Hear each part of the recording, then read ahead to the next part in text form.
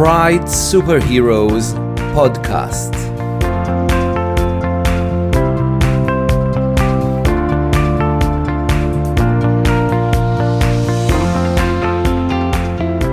Hi, I'm Cynthia. And I'm Perry. And we are the founders of Pride Superheroes. And today we're here with an episode of 5 in 15, right, Perry? Yeah, each topic will get 3-minute stops. Burning issues in the LGBTQIA plus world. First topic. Decriminalization of same-sex relations. Okay, Perry, what's going on in the world of decriminalizing same-sex relations? Well, latest article that I saw was in Gabon, which is a country on the west side of Central Africa. Mm-hmm. And the article was from July 2022, and it says that the country is pulling up efforts to decriminalize same-sex relations between consenting adults, which is a great news. Absolutely, and really follows on the heels of what happened in Botswana, where the case went to the high courts, and they ruled against the government in terms of that the practice was discriminatory, and the high courts actually struck it down. So Botswana is on the journey in terms of integrating same-sex relations into, its culture as well. Of course, they're not the only part of the world. What else is going on in other parts of the world, Perry? Well, I can speak for Israel because I live here. The law is not against same-sex relations. We are very open for that, but still, and that is another topic we're going to discuss today, it is not legal to get married here for same-sex couples.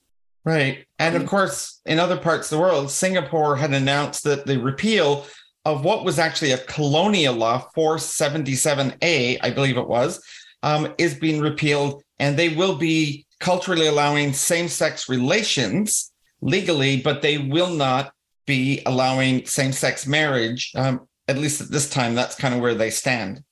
Yeah. And that said, we know about a lot of other places around the globe that are not doing that, and that same-sex relations between adults is still illegal, and people can get in prison for that. Yeah. Now, of course, we know places like Canada, where I used to live, the United States, have decriminalized same-sex, but also places like St. Kitts and Nevis have decriminalized same-sex relations. So we are seeing positive movement, but we're definitely not there, and it's still a fight that needs to continue around the globe. Yeah, I'm old enough to know how was it here in Israel before same-sex relations were legit, and that was very, very scary. Yeah. Oops. We passed the 3 minutes for one topic. Let's go to the other one. Next topic, transgender people. Well, I'm transgender as part of my identity. I'm a woman with a transgender history because I am post-transition. And absolutely, I have seen and experienced this around the globe in the 56 countries that I have been in. I haven't seen it everywhere, but I've certainly seen it. Perry, what's going on from what you've been able to see both in Israel, but what's going on in kind of your sphere of the world? Well, in Israel, there was a very serious event a few weeks ago about a child on the third grade, which was a transgender person. And what happened there is once the parents of the kids in the same class learned about that, they did not allow their kids to go to school anymore, and they arranged a protest against that boy, that poor boy, and that's something that shook the country here.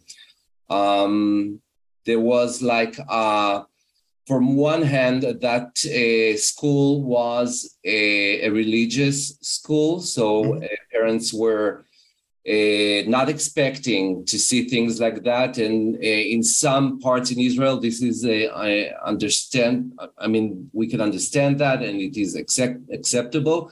Yeah. But from the other end, to arrange a protest against a little boy, this is something that really shook the country. What about you, Cynthia? Well, as you know, I mean, being transgender and global experience, no place is perfect. And certainly that stands for where I live today in the United Kingdom. There's really three major issues that we're dealing with. One is identity, being able to identify yourself. They have a process called gender confirmation, or the GCS process. I have gone through the process, and it's a legal process where basically your identity is confirmed. The government did a whole bunch of consultation on self-declaration, which is not a process that I personally went through. I went through a medically supervised process, and the government has since backed away from that. The second issue, of course, is we're going to talk about in a moment, is conversion therapy. The government is pro-banning conversion therapy, but not for the transgender community. And that's the transgender community for all ages. So that continues to end up being a challenge going forward. And there's also the identification within safe spaces for transgender folks, especially transgender women. And there's a whole dialogue going on that really is impacted by what they call the gender critical community here in the UK. They have deeply permeated the government, or the current government. And really, in North America, we would refer to them as TERFs, or trans exclusionary radical feminists, not to suggest that everyone is a radical feminist, but the simple fact is that they are not including transgender folks within that. I have never seen so many people afraid of the 2% of the population. And that's why, simply to your point, Perry, why we need to take things to the courts, and we need to have, quote, the laws changed and the rules changed, so that nationally, depending, no matter which government's in power, we actually have a common basis for human rights within any nation. Thank you, Cynthia. We are long past the 3 minutes, but that was very important. Yeah. So we move to the next topic. Yes. Conversion therapy. Absolutely. And as I just talked about that, so conversion therapy, for those that don't know, that's the process of trying to change someone of who you perceive they are, or they're not behaving as, and to convert them. And this could be through psychological practices, religious practices, or other coercion kinds of practices that seek to change someone's mind, to make them believe that there's somebody that they're not, after they've gone through the excruciating process of identifying. As I said, in the United Kingdom, they have come out and said, hey, we will give a complete ban on conversion therapy for the LGBT plus community, but not the transgender community, unlike places like Canada, where they have done an outright ban on the practice. And of course, this goes back to 1999, when Brazil was the first country to ever ban the practice, followed by places like, Taiwan and Argentina and Uruguay in South America. Following along, you have countries like Germany, Chile, India, Canada, and New Zealand that have already banned it. And I believe Israel is on the path to working on that. Is that correct, Perry? Yeah, sure. A few weeks ago, I must say that I knew about conversion therapy, but I didn't exactly, I knew the definition. I never knew what happens inside that room where the therapist is working with someone. Mm-hmm. And a few weeks ago, I went to a theater show with my partner, and we had the opportunity to see something very real about it. And it was shocking, the way the therapist tries to manipulate the mindset of the person is just shocking. And I'm so happy that a lot of places around the globe are trying to move it out of the law, to say that it's not part of any therapy, any legit therapy, because it really messes with your mind. Yeah. And so, it's great to hear that that's going on in Israel. We know that Ireland The Republic of Ireland is working on it, that Norway, Denmark, and Finland are also working on a complete outright ban. So slowly we are gaining that protection for transgender individuals and for the entire LGBTQ plus community, of banning conversion therapy against the community. What about the next topic, Perry? Yeah, so let's move on to the next topic. And this time I would like to share my opinion about this one because it's really tricky for me. Bisexual people challenge, I had to read a lot before in preparation to this podcast. And I realized that I don't know much about bisexual people. Again, I know about the definition, but I don't really know about their challenges. And one of the articles I read was about something that is called the double closet that bisexual people need to deal with from one end with their community, whatever that may be. If you're not heterosexual, then this is something that you need to explain, need to be afraid of sometimes, and so forth. But from the other end, and that is the most surprising part, is from the LGBTQIA plus community itself, because it seems that people inside the LGBTQIA plus community don't necessarily accept bisexual people. They think it's only a phase, that it's something temporary. And this is something that really shook me as a member of the gay community. And it's something that I think we should do more about to increase awareness there. What do you think about that, Cynthia? I absolutely agree with you, Perry, and I think that's one of the important reasons we included it. There's really three core communities to me that are at a really struggling phase. They've got their own battles ahead, but today we wanted to highlight the bisexual community. They encounter so much from within community, but also society at large.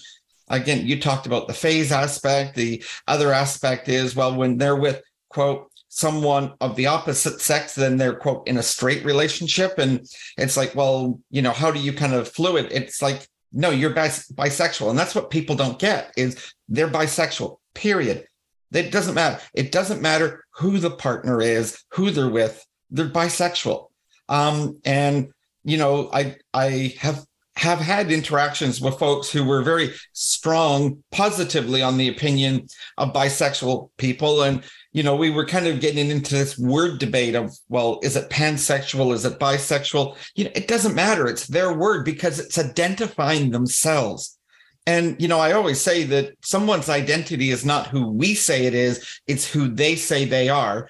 And this is a case in point where bisexual members of the community, they're bisexual, period. End of story. It doesn't matter who the partner is that they're with. And we just need to respect that. But they are definitely, as far as I'm concerned, included in the part of the community. And they're an important part of the community. And in fact, they could be the largest hidden part of the LGBTQ plus community. Because on my experiences, there are so many people that are exploring their bisexual identity, but there's so much stigma they have yet to come out. So anyways, okay. That's our 3 minutes. Yeah, so that was the sound of the 3 minutes. And we go to the next topic, marriage rights. Well, I'm not an example, I think. I mean, me and my spouse are 13 years together this last September. And congratulations. Thank you. And we never got married.